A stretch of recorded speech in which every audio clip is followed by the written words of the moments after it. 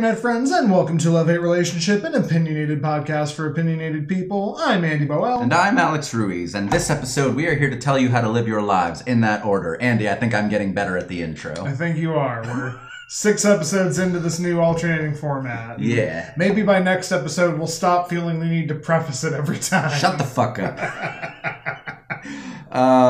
We had a little bit of a douchebag buffer we wanted to get into on this one. Andy, do you want to intro it? No, please go ahead, because spoiler alert, I don't remember it. Oh, as of time of recording, it appears that Senate Majority Leader Mitch McConnell is stroking out on television. Super is. If for some reason you haven't seen it, that probably means you don't know who Mitch McConnell is, and if that's the case, congratulations. Your life is probably a happy and blissful place.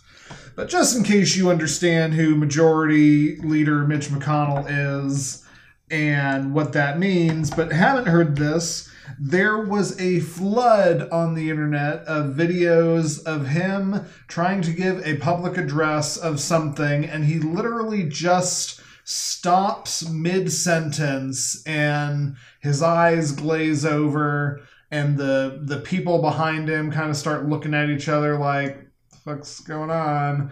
Somebody finally gently comes up to him and is like, you okay, Mitch? You want to continue? And he's ushered out of the room. Mm-hmm. And everyone is very accurately pointing out, like, I'm not a medical professional, but the man clearly just had a stroke. So I'll in all deference, something that doesn't get reported a lot in the discussions about this, he was brought back to his office and like, I don't know if they cold water faced him or what, but he did come back out and finish the press conference. He did take more questions. He seemed to be at least normally lucid after that.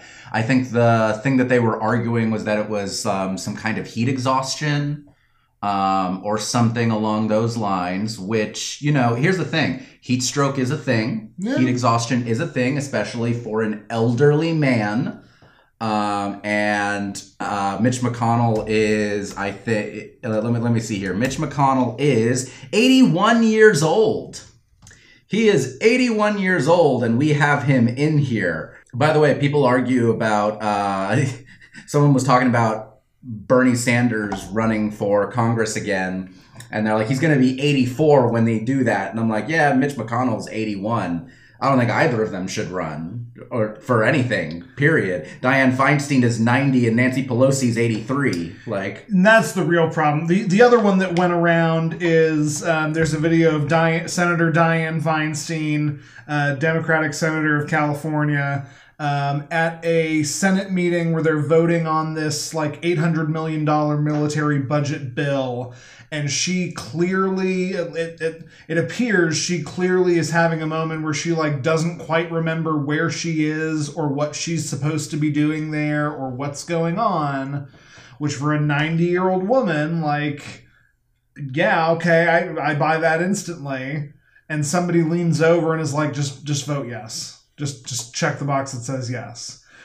Which, so like, no matter how you feel, no matter what your political leanings are, I think we should at least agree that we should not have people who are older than most of our grandparents in these positions of political power.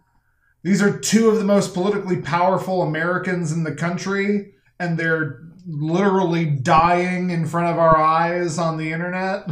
I have talked, I don't know how much I've talked about on the podcast, but, you know, I'm someone who is kind of consistently kind of gone, why aren't term limits more of a thing? Just in general, it's not even about age necessarily. Like, we have term limits for presidents for a very political reason. Yeah. For a very long time. So because George Washington had 2 terms as president and he chose not to run again, it became tradition that presidents would have no more than 2 terms. Right. It wasn't in law, it's not in the Constitution, or it wasn't rather. It was just like, okay, we're gonna limit this to 2 because that's what George Washington did. That seems like a good tradition.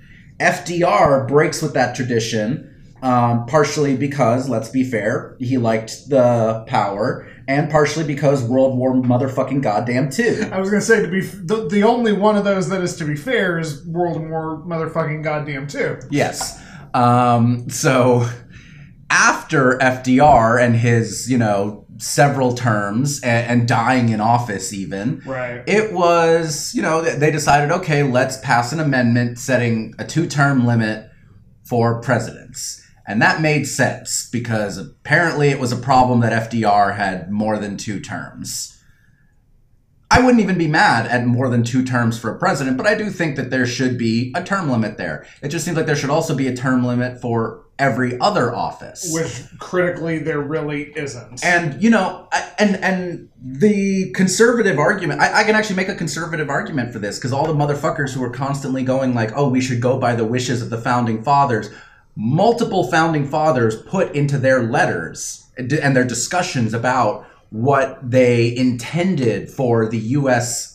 Governmental system to be, is they wanted offices, especially offices like the House of Representatives, but up to and including the presidency, to be the kind of thing where you're cycling people in and out. You're not supposed to really have career politicians in the government as they intended. Their hope was everybody would see public office for a short period of time as almost like your civic duty, like doing jury duty, like voting every 4 years. It's like, oh, okay, you're in your late 20s, you're in a good place financially, you should go and do your 2 years as a member of the House of Representatives. You should go and spend a term being a state senator. Like, you should do the thing.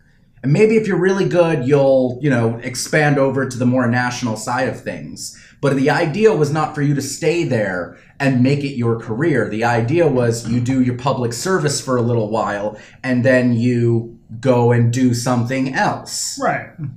Maybe, and maybe if you really love public service, maybe you go into being a staffer or an advisor or maybe even a judge, some of which carry lifetime appointments. That was the Founding Fathers' intention, by and large.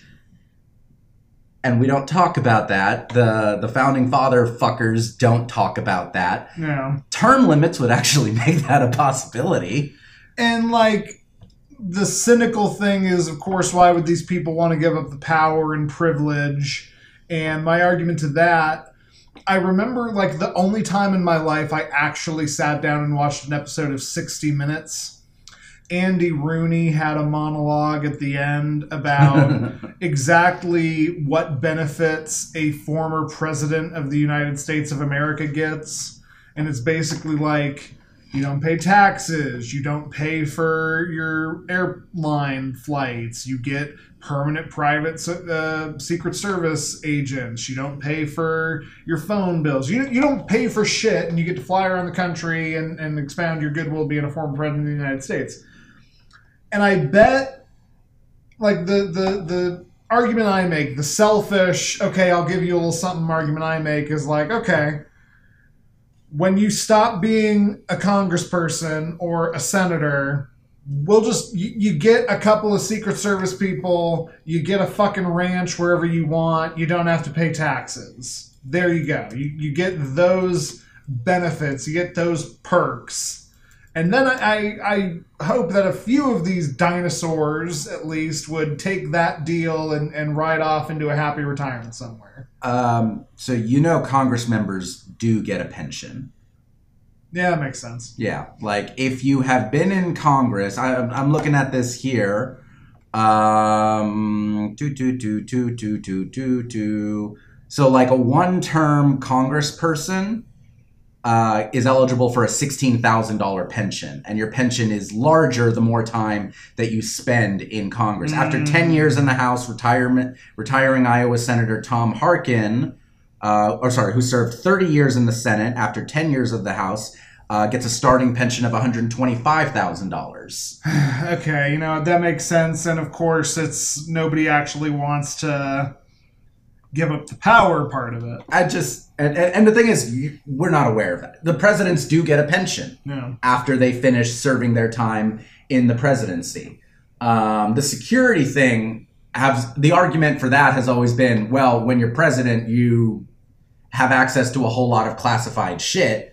And if you don't have security and you're, say, kidnapped, right? Well, looky-loo, here's all of these... Did I just say looky-loo? You did. Looky-loo, here's all of these state secrets that, granted, might be a little bit out of date, but some of it's not going to be out of date that could just be foisted over to some hostile power. I understand that. The issue is career politics. Like, should politics ever be a career for somebody? Some would argue, yes, it should be, because that way you garner the experience. And there's something to that, because the alternative is you get a whole bunch of people who made their career in either the military, especially if you're pre-Eisenhower, or worse, corporate America. Right. And you get motherfuckers who say, well, I have a lot of experience running a business, so I'd have a great experience running a state or a country.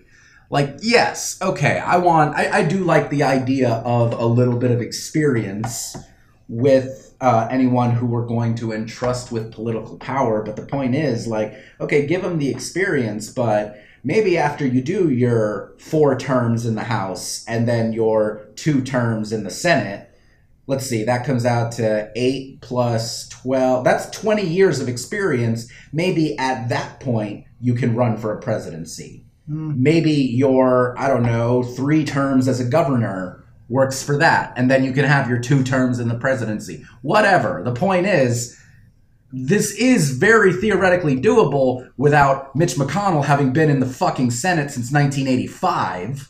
When he was nearly 40 years younger. Yeah. Yeah, that's really my thing. Is just like, I don't know, man.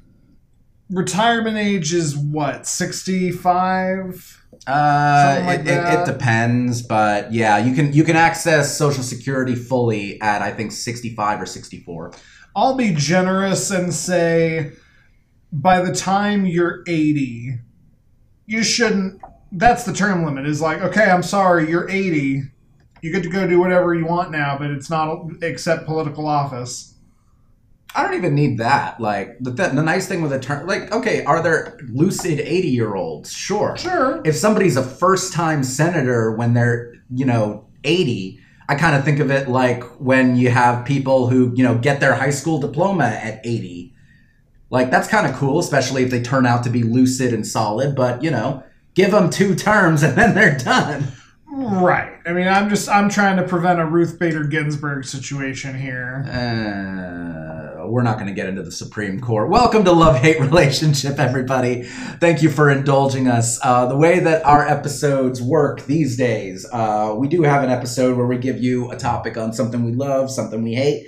But this episode is one of our relationship episodes. So after our douchebag buffer, we comb through either questions that you, our lovely audience, send, of which we have none this episode, I'm very sorry, or the internet for relationship questions. Yep.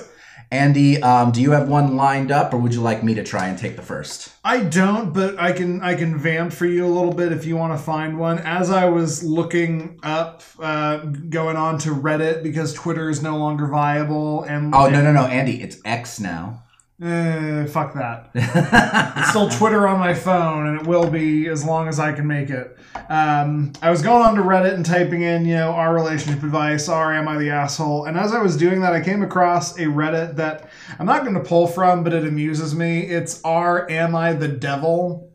Which is just other people, like, taking questions from Am I the Asshole and rephrasing the title to be like, well, this guy's clearly a piece of shit. This guy's clearly embezzling his wife. I got one, by the way. All right. And I want you to think about names as I read this to you. So this comes from Am I the Asshole? And the links to these are going to be in the episode description. I, 39-year-old male, have a 16-year-old son with my wife, female, 40 years old. This incident happened a few days ago, and she's still mad at me. I was on a work trip, so my wife was at home with our son. When I got back, I found out that he had been hanging out with his friends, and they convinced him to drink some beer, and he got a little drunk. I'm not saying what he did was right, but him and I had a talk about it, and it's fine. The problem is that when he came home and my wife found out, she was furious and kicked him out and refused to let him back in until the morning. He was begging her to let him, but she wouldn't.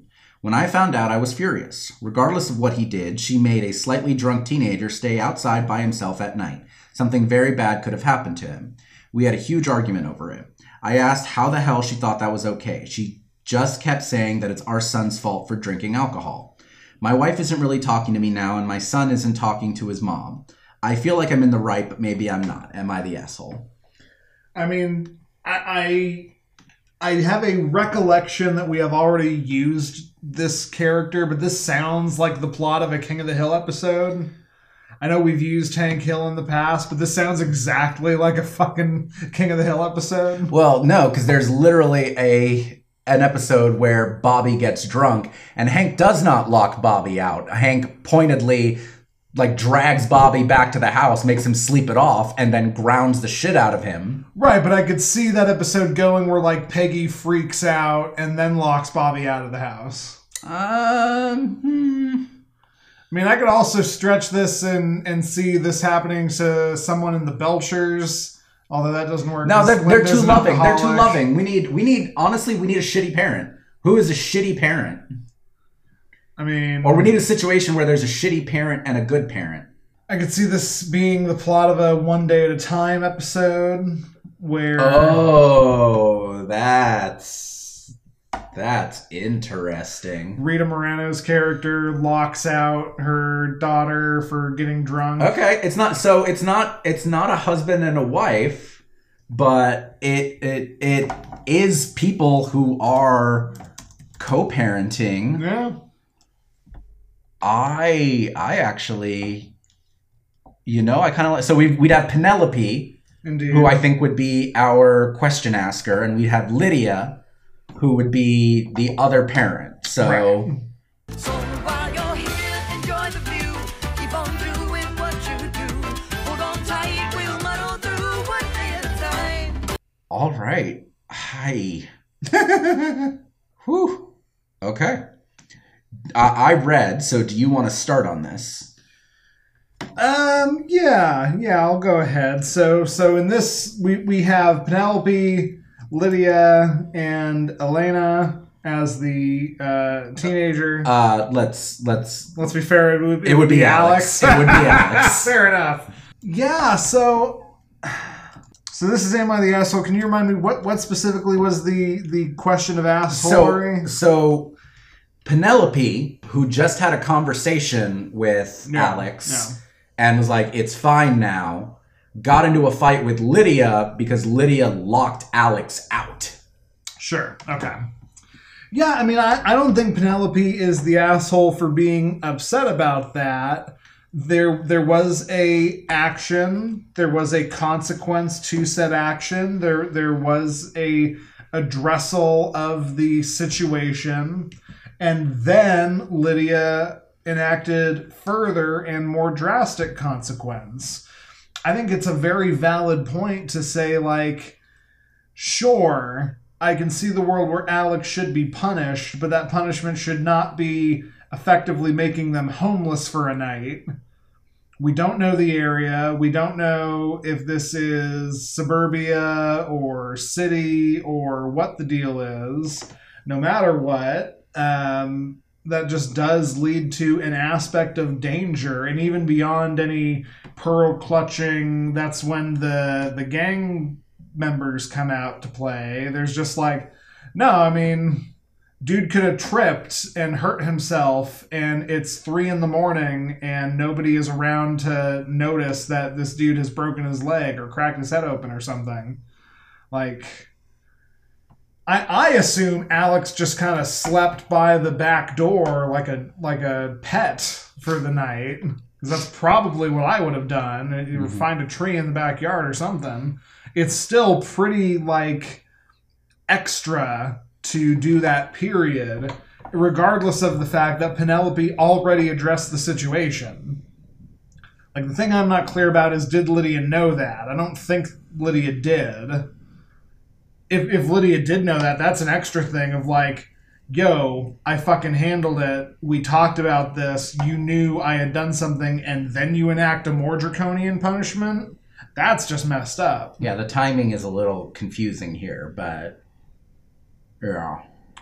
But no, I mean, I think it's shitty of Lydia. I think Lydia's the asshole in this case, and that's certain. That is the same as, well, I caught you smoking, now you're going to smoke this carton of cigarettes in front of me. That is some 1970s tough parent shit, which is toxic and bad. And dangerous. And dangerous. I'm a lot less nice to Lydia in this than you are, because the thing that pops into my head is Alex could fall asleep drunk, throw up in his sleep, and choke on his vomit like Jimi Hendrix. Oh, see, I didn't even consider the idea that Alex was still drunk.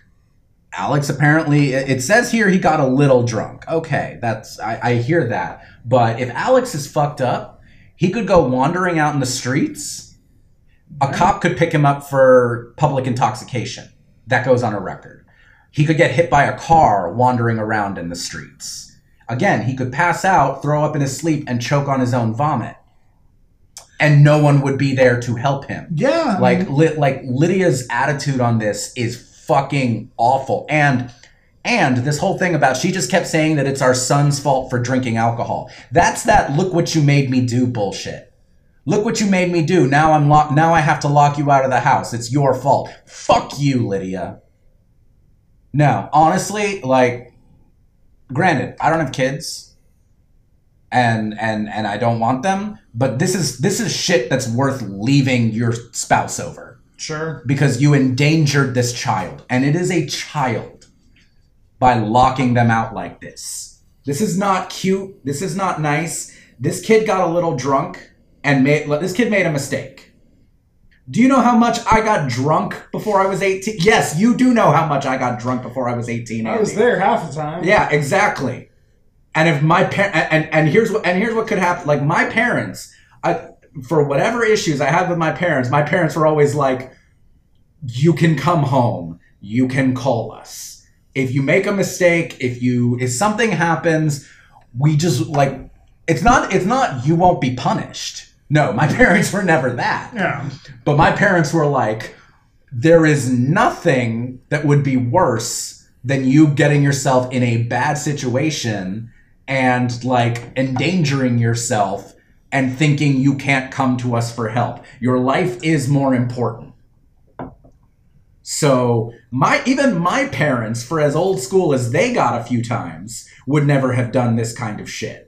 Because it's actively dangerous. Yeah. Lydia can be like, oh, I'm teaching him a lesson. No, you're endangering his life because you can't deal with this. And I know Lydia can't deal with this because their repeated response to this is that it is his fault for drinking the alcohol. It is the child with the undeveloped prefrontal cortex's fault for making a mistake that their life is now endangered, despite the fact that they are physically home in a safe place.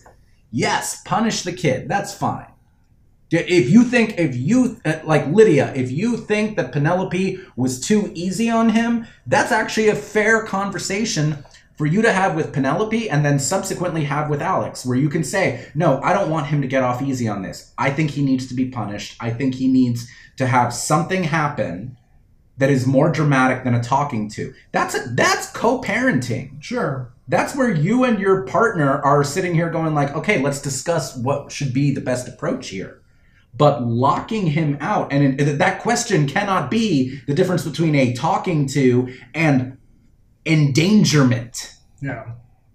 That's CPS level shit. And there are people listening to this who think that it's not. But the thing is, it is. It absolutely is. Just because it happens in certain places does not mean it's not CPS level shit. No, I completely agree. And yeah, I think we're on the same page that Lydia is in the wrong here. The degree in which Lydia is the wrong here maybe depends on the actual state of Alex in the moment. I agree. It didn't even occur to me that Lydia might have been like, no, fuck you, you're sleeping outside, drunkie. and like letting a actively intoxicated child be left to their own devices over the night. That is extremely more dangerous. I think it's dangerous if the kid's sober, just because like if shit decides to happen that night, nobody's going to know about it.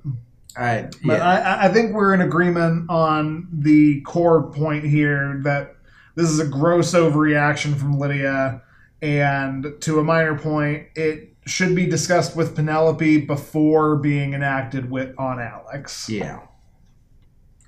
All right, I think that covers this one. Yeah. But yes, Penelope, you are not an asshole. However, Lydia is totally an asshole. Yes. And yeah, what you got, Andy? I got what I feel like is a little bit more of a nuanced one here. This is coming from our relationship advice. All right. And so specifically, the question is, or the topic is, I, 25-year-old female, accidentally found out my partner's 25-year-old male citizenship status. You have my attention.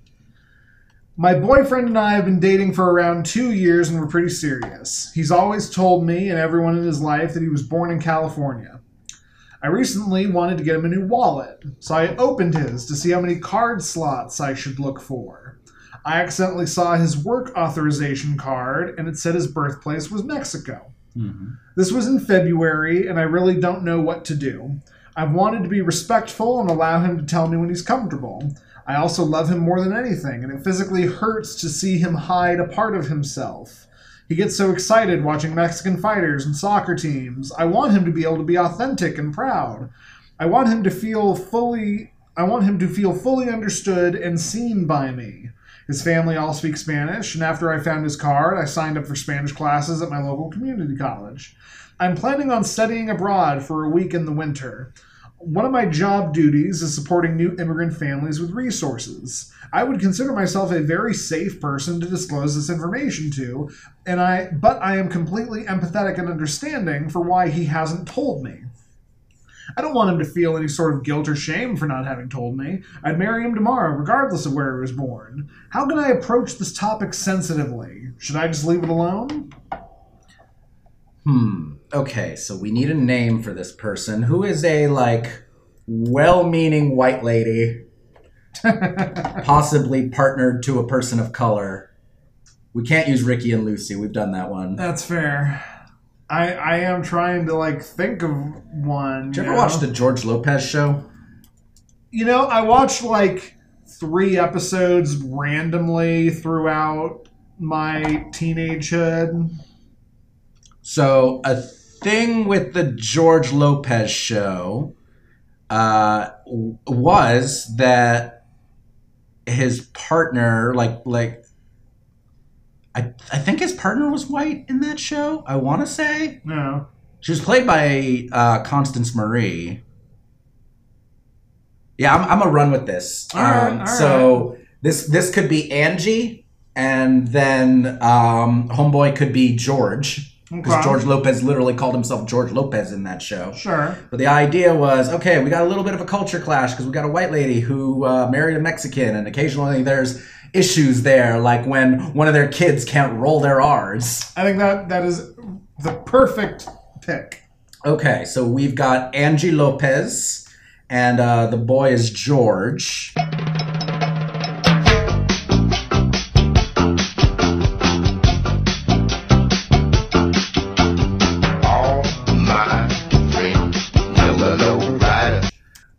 I mean, off the bat, Angie, I'm going to say, and Andy, please feel free to disagree with this. I won't call you racist for it.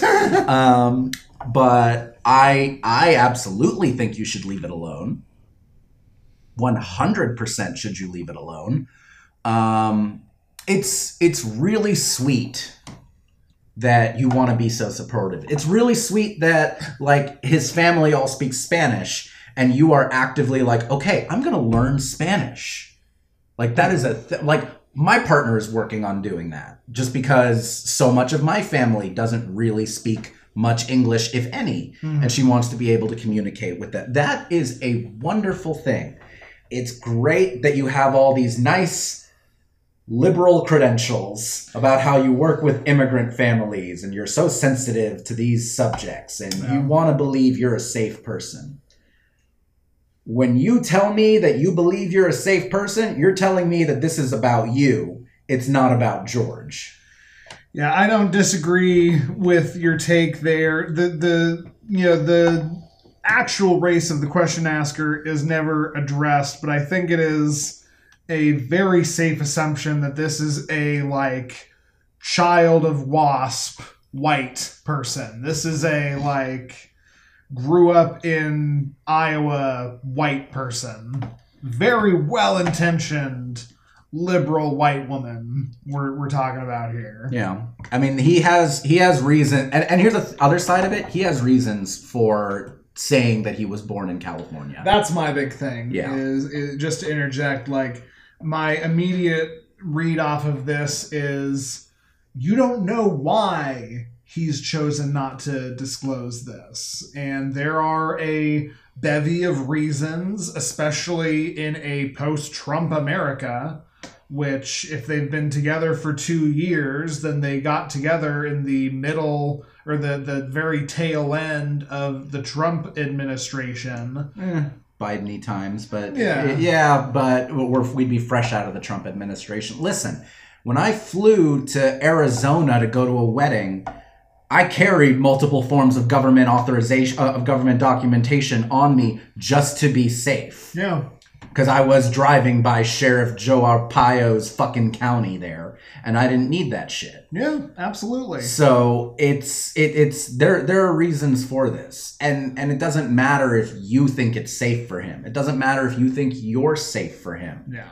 He will tell you in his own time if y'all's relationship comes to the point of marriage. He's going to need to be very comfortable sharing that with you, because at some point y'all are going to need to share identifying documents. Right. That's kind of my big thing is like, was it Angela? Angie. Angie says she'd marry him in a heartbeat. Great. I believe that. I believe they're in love. He has not proposed marriage. Marriage is not actually on the table. And they've only been together 2 years. Yeah. And until that is a thing, I don't know that George really owes Angie any sort of admission beyond that, no matter how much she loves him. Now, if they get married and he, like you say, if they get married and he tries to skirt around the fact that he is a Mexican national, that becomes a different conversation for sure. Yeah, absolutely. But until then, yeah, it's his deal. So leave him alone on that. I get a special kind of irritation with well-meaning people of a majority power demographic. Like I can lump this in the whiteness, but it also there's a version of this where it's straight people who want to make sure that their queer friends know that they're safe, and sure. It does not matter if you have reached your own made-up criteria for what makes you safe. It matters if he feels safe. And he will only feel safe in his own time, on his own circumstances, and he might not feel safe disclosing this to you until there's no reason not to. Yeah. In the most extreme case, there might be a version of this where it actively holds certain things back. Maybe he doesn't ask you to marry him despite wanting to because he doesn't want to reveal this to you. But even that has to come out organically. You cannot force this. And I wouldn't say you should lie to him when it does come up. Like you can admit, hey, this happened and I have actually known and I don't care. Mm-hmm. And y'all need to be, and you need to be ready for him to maybe be a little upset about that. That's the thing I was going to say is as a direct answer to the question, how can you approach this topic sensitively? You have to come to the table starting with, I'm so sorry. I had a well-intentioned idea, and in doing so, I went through your shit. That's the other thing. She went through his wallet. Which is just not okay. Like, if you want to give someone that gift, be like, hey, I want to buy you a wallet for your birthday or our anniversary or whatever. How many... Can I show you some options? How many spots do you need? Don't go through his shit. So you cage it in an apology for that issue, and that is the moment where you say, also, I found this. I discovered this. And that's the way you do it sensitively, but be prepared for admonishment for that. Be prepared for him to be really pissed off for a couple of different things that we just laid out here. Also, I think you should question how safe you are because you did this. That's a good point. Yeah. Like, you can have all the good intentions in the world, and they don't mean shit if you violated somebody's privacy. Yeah. Like, maybe you don't need to question how, like, racially safe you are. You probably should anyway because you're, the lady doth protest too much here. But you should kind of get your own house in order a little bit about this. And I really do, like, again, Andy's welcome to disagree with me. I don't think you should approach this topic at all. I think you should leave it alone until he brings it to you. No, I don't think you should, but if you're going to, you do it then, and maybe if you, like, this is pure, like, kind of selfish for Angie, but maybe you do it right before you go studying abroad so that y'all can have the fight about it and then have a week to cool down. Yeah. All right, I got one. This is off our relationship advice. 38-year-old male says, my wife, 27-year-old female, says that she doesn't have time to shower or brush her teeth, let alone help with the chores. Okay. Hi, everyone. I'm in a little bit of a pickle here. My wife has always struggled with staying on top of household chores. We share chores fairly evenly, or at least are meant to, but lately I noticed she was slowly doing less and less. I work from home, and she is a part-time student and part-time server at a restaurant. Since I'm around the home more, I sort of just begrudgingly picked up the slack and did my best to keep the house in decent shape. This has led to a bit of tension, which finally came to a head today when we had a bit of an argument about the possibility of getting a new puppy. The crux of the argument was something along the lines of me saying, I can't believe you even think we're in a place where we could consider getting a new puppy when we can't even keep the house clean as it is. This statement really hit a nerve, and she went off on me saying, it's not like I want to have a sink full of dirty dishes, have no clean laundry, not brush my teeth or shower. I just don't have any time between my job and my schoolwork to do any of it. This caught me completely off guard. I'd been so focused on keeping the kitchen clean, somehow I'd missed the fact that my wife had been showering less and not brushing her teeth. I guess lucky for me, even when she doesn't shower, she doesn't get particularly bad BO. I asked her what's the longest she'd went without showering, and she said it was probably around 10 days. Now, while I can theoretically just do all the chores myself, I don't feel like I can really do anything about her not taking her personal hygiene seriously. She says she feels completely overwhelmed thinking about all of the stuff she needs to do, so when she's not at work or doing schoolwork, she ends up doing nothing. I think it's relevant to mention my wife has ADHD. She used to take medication for it, but stopped taking it because it gave her a racing heartbeat as a side effect. I'm no psychiatrist, but from my limited knowledge about ADHD, inability to properly prioritize chores and self-care tasks is a common symptom. Lack of motivation to use one's downtime to tackle minor household tasks seems like another one. I'm not sure what to do. She does have a somewhat tight schedule, but nowhere near the degree where I'd think it would make sense to forego physical hygiene. Showering takes like 10 minutes, plus a little more to dry her hair. It's not like she's working 12-hour days and then going straight to bed when she gets home. She has a few hours after she gets back from work and finishes her homework where she just enjoys some TV shows and video games. I love her and want to help her, but I also feel betrayed by how partnerless I feel in times like this. I don't want to take away her precious free time, but I can't understand prioritizing watching TV and playing video games over taking necessary showers. But given that medication also seems off the table, I'm worried I'm going to be stuck with a smelly partner who can't bring herself to help with the chores. How can I help my partner get back to a place where she's on top of basic stuff?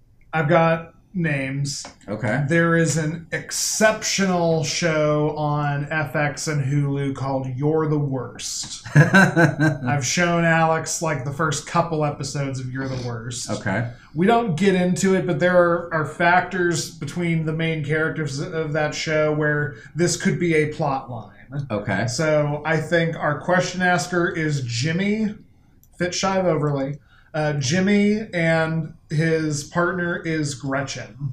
Okay, Jimmy and Gretchen. I'll be interested to see your drops for this episode. Talk therapy along with medication is the most effective long-term approach to managing depression. You mean beating depression? Winning depression. Oh, I like that. That's not a thing. Winning it. And I gotta start by saying I'm shaking. Jimmy, you obtuse motherfucker. I don't think this has to do anything with Gretchen's ADHD. I think Gretchen is overwhelmed and potentially suffering from clinical depression. You fucking asshole. I was not expecting this reaction. Go ahead, Andy. I mean, just... First of all, Jimmy, you fucking suck for caging this in a... Well, I know she has ADHD, but I've looked into it, and ADHD shouldn't really get in the way of doing all this. I do know that it can make prioritizing stuff hard, so maybe how can I help her prioritize better, to do stuff so that she isn't smelly and stinky? Even caging it in, lucky me, I don't think my wife or partner or girlfriend is incredibly, gross when she doesn't do this, but I just don't get it. Motherfucker! You selfish asshole! There is no accounting, or nothing more than a very tacit and shallow accounting, for any sort of empathy towards what Gretchen is going through. There is merely this, annoyance on Jimmy's part over not understanding why what he feels basic hygiene requirements are not being met. And you know what? Yeah, people should ideally shower at least once or twice a week, and should ideally brush their teeth and maintain proper dental hygiene. But I'm beside myself with Jimmy on this one, because at no point in your relation did I hear anything close to actual empathy or care for his partner. I think he is a selfish asshole, and I need to think about any actual constructive advice I can give here, because I'm just so blindsided by how blindingly furious I am at this man. Okay, so this is a case where I think I agree with you that I think Jimmy is missing a whole lot of things. I'm a little softer on his side of things than you are. But let me see what I can do while you take a moment and figure out your own advice there. First of all, no, you should not get a puppy. No! That would be a very bad idea. No, don't do that. Second of all, I see a lot here. To me, I listen to this entire situation, and a lot of it can really come down to a breakdown in communication. I think Jimmy has a legitimate, Jimmy says that he begrudgingly took up doing all of this house stuff. Mm-hmm. And you know what? Jimmy has a legitimate reason there to be like, hey, this kind of sucks, and I should talk to my partner about it. That is fair for him to be like, just because someone works from home does not mean that they should be shunted with all of the housework. Mm. There is a reason why in my marriage, my partner works at home, I work in an office, and I actively try to take things off her plate whenever I can, because since she's here, she inevitably gets stuck with a fair amount of the dog walking, a fair amount of the emptying the dishwasher, and a lot of our cooking, and a lot of those things. So that's why, as much as I can, when I am home on my days off, I try and take up as much of the dog walking as I can. I try and do as much of the kitchen cleaning. I clean our home one day a week, more or less. Mm. It's all to balance it out. So Jimmy it's fair for Jimmy to say, hey, just because I work from home doesn't mean that I should have to do all of this. Sure. Now, him being like, hey, babe, you're you're not prioritizing things correctly. There's a better way to put that. And a better way to put that would be, hey, I appreciate you communicating to me that you feel so overwhelmed that you can't even brush your teeth and take a shower. Can we take an hour, take an evening, take some time and talk this shit through, talk our week through, talk our time through, so that you, A, have the time to take care of that personal hygiene stuff, and B, we see what can be done here. I don't think, as long as your wife is working the way that she's working and doing school the way that she's doing, that she is going to be able to 50-50 on the housework. And Jimmy, you should accept that. Like, frankly, if somebody is pursuing school, I think there's a valid reason for another partner to be like, okay, you're studying. That's not going to be a permanent thing. So, you know what? I can step up for the, whatever it is, 2 years, 3 years, 5 years that you're in med school. No. I don't think they say where she is in that. And you look for places where she can conceivably help out some. If she does, she deserves to have some decompression time with her watching TV and video games. Also, maybe you do figure out a way that some of that time can be adjusted. If there's an issue with her ADHD medication, she stopped taking it because it gave her a racing heartbeat as a side effect, she should go back to her doctor, report that, and get new medication. That shouldn't be happening. And I want to emphasize this point, because a lot of people who I talk to, whether they're listeners or not, a lot of people I talk to seem to have this idea that medication can't be for me. Okay, well, what medication did you try? Well, my doctor put me on this one thing and I had this side effect, so I stopped taking it. No. Well, did you talk to your doctor about changing your dosage or changing the exact medication? No, why would I do that? It doesn't work for me. Shut the fuck up. Medication is a moving target. One dose of medication does not work the same for everybody. They have to be, this does legitimately suck about medicating for anything, even if it's not for a mental issue.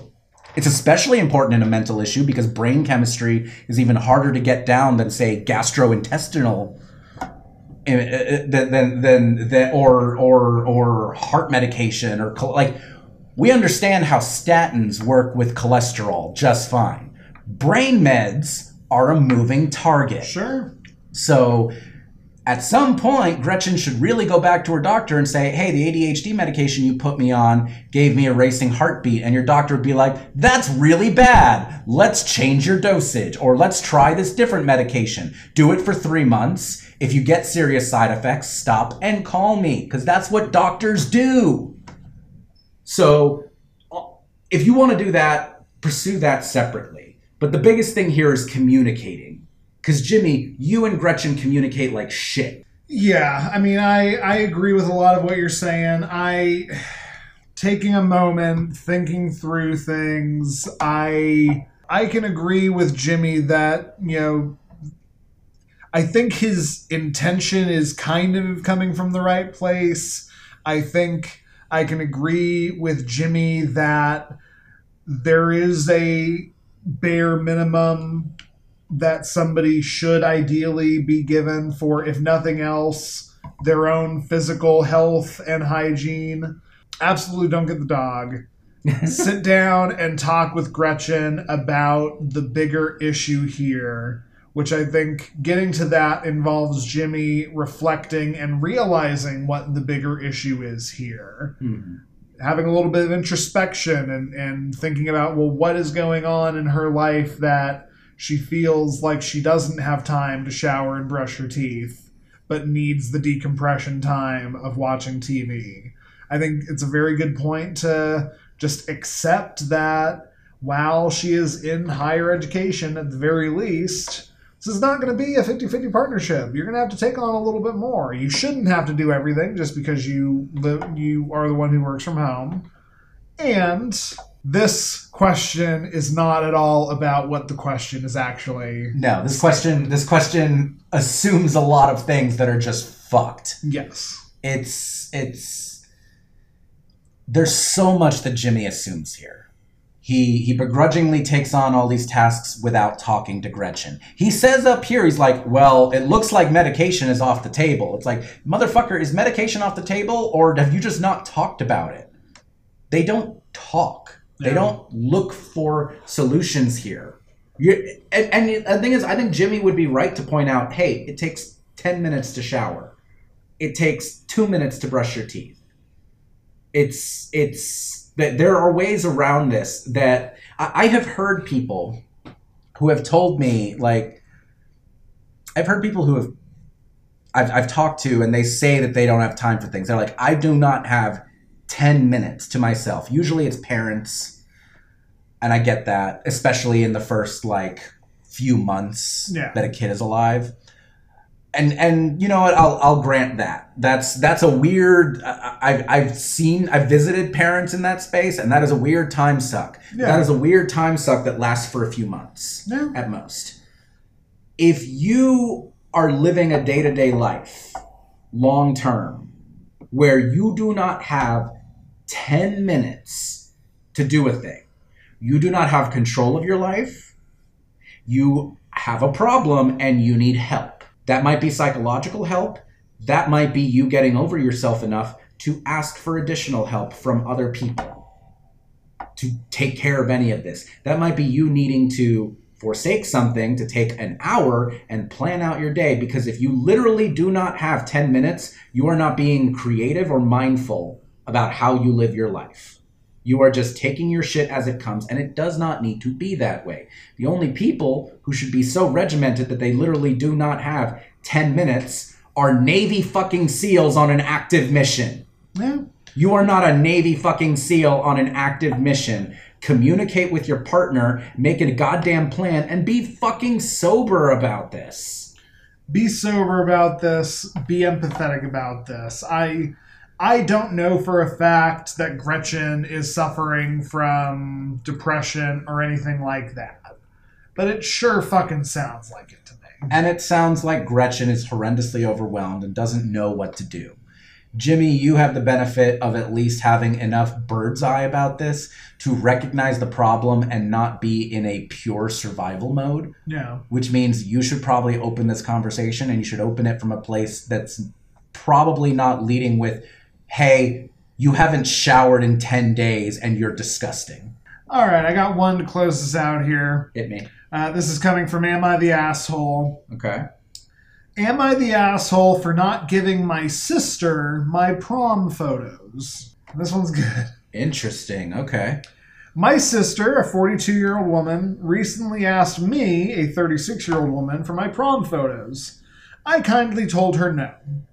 My husband told me her husband told me she wanted to use them for a quote-unquote godly life photo album to give to her kids. The idea was given to her by her children's school to promote God to kids. And she wanted to use my photos as an example for sin. In my prom photos, I am visibly a little intoxicated. After I said no to her little album, she told me I was being unreasonable and that I should give them to her so some good comes out of my sinning on that night. I don't want my nieces and nephews to see me that way, and I'm pretty sure she would show that album to all the moms she knows. We have a lot of mutual friends that are very judgy. She said she isn't talking to me until I give them to her. Am I the asshole? Okay. So we need names. Do we have... Here's the funny thing. I have an idea for one, but the idea comes less from the characters that they played and more from the real life actors. Oh, interesting. Are you familiar with the eventual futures of the young women who played DJ and Stephanie on Full House? No. So Candace Cameron DeBurr, little sister of Kirk Cameron, is a sweet, wholesome Christian mom, Christian act, does a lot of those Christian made-for-TV movies, hella religious, etc. Jodie Sweetin, who played Stephanie, got arrested for meth multiple times. And hey, they both did Fuller House together. So it's less DJ and Stephanie than it is Candace Cameron and Jodie Sweetin, but this feels like it kind of, you got DJ and you got Stephanie. I'm not mad at it at all. So, I'm fine with that. Okay, so we would have Stephanie Tanner talking to DJ Tanner. First, Jason drove on the wrong side of the road, and then he pretended like the steering wheel was locked. We came this close to a truck. Wow. Does he have an older brother? Maybe we could all double date and drive off a cliff together. And oh my god. Yeah, this one took a turn. Yeah. So, off the bat, Stephanie, no, you are not the asshole. DJ is absolutely the asshole here. Especially because she's like, she won't talk to you until you give her your personal photos. Like, that's shitty on top of it. That's like, no, you don't get to hold our relationship over one another because I don't want to share with you something that is mine, my property, my thing, my memories. And I think you are perfectly within your realm to be like, no, I don't want that to be what my nieces and nephews look at me as. What the fuck do you mean so something good comes out of my sinning? Yeah, the puritanical bent on this is something else. What blows me away is the idea of, okay, so which one's the older sister? DJ. Okay, so DJ wants to create something that promotes a godly life for her children. Okay, I don't love it. I actively hate it. Yeah, but whatever. Okay, you've chosen to do this thing. The fact and idea that you need to draw from real life people for your examples is actively insane to me. There is nothing but a callous disrespect for your sister, for Stephanie. I mean, I get it in the logic of evangelical shaming. Yeah, but that's fucked. Yes, it's fucked. So is evangelical shaming. The idea that you couldn't just, like, do a Google image search and find some stranger's photo, which would still be fucked up and disrespectful, but isn't actively attacking other members of your family, actively poisoning your children's perception of their aunt, even slightly, is like an extra, oh my god, yes, DJ, you are the asshole. Yeah. To me. No, I mean, you're right there. Like, this is... I do think we need to acknowledge the possibility that this is true of all our questions that we pull from the internet, but the possibility and even likelihood that this isn't real, that this is made up. I don't know. Yes, we need to acknowledge that. And I say this as, you know, a vocal atheist. I always try to be careful to mind how often I hear something shitty about a religious person and just go, well, that's the shitty thing about religious people. Like, I try and watch that in myself. I try and watch that bias. I try and not run with that assumption. Sure. But the way that this and the way that this comes across to me, if it's true, if it's a real thing, your sister is in an incredibly toxic setup because this whole, like, the children's school photo album, godly life bullshit. Hey, here, put an example. Because I can imagine the world where, you know, the prompt says, okay, now for the part about sin, put in a photo of somebody who was a sinner. And it's like, to me, the attitude is, hey, why don't you put in a photo of a sin of yours? Oh, I don't have any photos of sins of mine. Okay, well, you can put in a detailed description of a sin of yours so that your children can see your sinful humanity, sis. Right. Like, it's gross. It's offensive. I like to think that with my nieces and nephews, I will be able to have the kind of relationship with them where I can talk to them about the mistakes that I made in my life that I hope they don't also make. Yeah. We just said on this episode how many times before I was 18 I was drunk as hell. Right. But no, Stephanie, like if your sister refuses to talk to you because of this, I would even encourage you to get a little messy. Like, snitch to the family.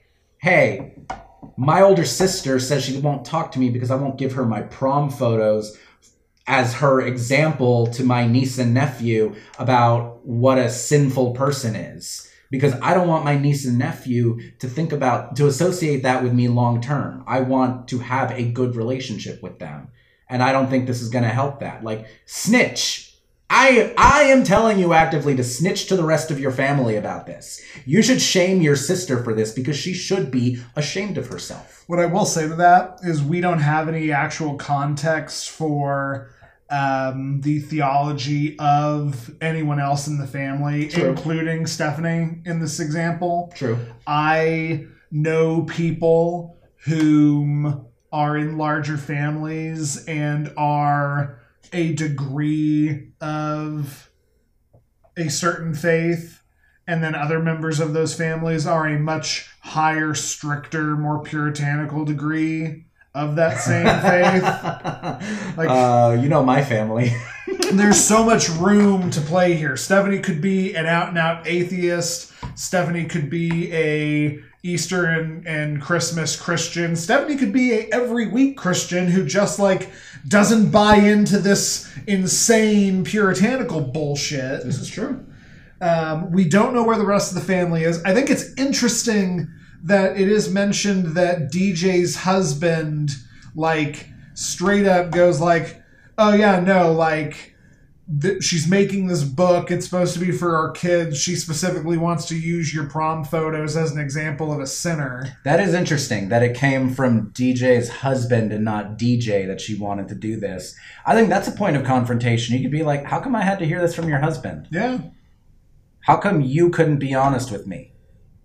I'm going to say this up front. DJ's a bad Christian. Yeah, I agree with that absolutely. I think there's a degree of awareness from DJ's husband to be like, listen, this is what she wants it for. I just feel like you should have that context, because he could have just been like, oh no, we're making a photo album. It's a Sunday school thing. Well, they also don't state like where DJ's husband was like, was it a, hey, just a heads up for your info, or was it just or was it a like, yeah, we're doing this project and we want to use your prom photo for sin. That's true. I don't know why I made him sound like such a Millhouse, but in the most charitable bent I can take on this, it would have been one thing if DJ had been like, we want to use this photo that portrays you in an unflattering light, specifically because we feel like you have come so far, you've grown so much from being that person. We want to show our kids that, yes, your aunt did this in high school and is still your amazing aunt who we love and respect. There's absolutely no reason why you couldn't do that with yourselves, except for the selfishness and the like piety of, oh, well, there is no photo that shows us in that light, when absolutely there's got to be. That is the most generous thing I can take. But I agree. Stephanie is not an asshole. DJ is an incredible asshole. Depending on the structure of the rest of the family, this is Stephanie's opportunity to either just cut ties with DJ or turn the rest of the family against this insanity, or at least bring them to light on it. And I will just say, I can point to at least 3 biblical sins that DJ is committing just in this fucking story. Shall we call it? I think we shall. That's our... We're averaging about 4 questions per episode here, and I think that's going to be the clip we take these at. Cool. Thank you, dear listeners, for joining us on this questions episode of Love-Hate Relationship. We very much enjoy giving our perfectly unqualified advice to the internet, but we also enjoy giving it to you. And if you have any relationship questions, you can send those in to lovehaterelationshipodcast@gmail.com, where we promise we'll read them. That's right. You can subscribe to us on Apple Podcasts, Google Podcasts, not Stitcher, Spotify, YouTube, and even TuneIn Radio. Hey, Mom.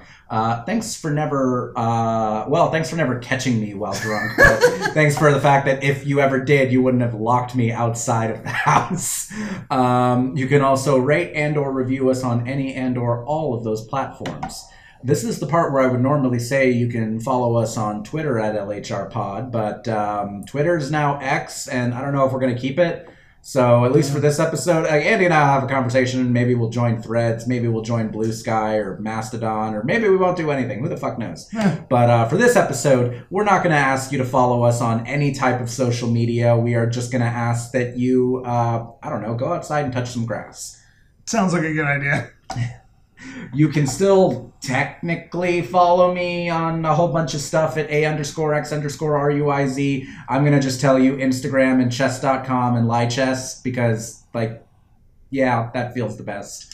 If you want my socials, go ahead and listen to another episode. I give them at the end of every episode. Is this how we should do? We have 100+ episodes of our socials. Go there, you asses. Find a topic that interests you and listen to us talk about it.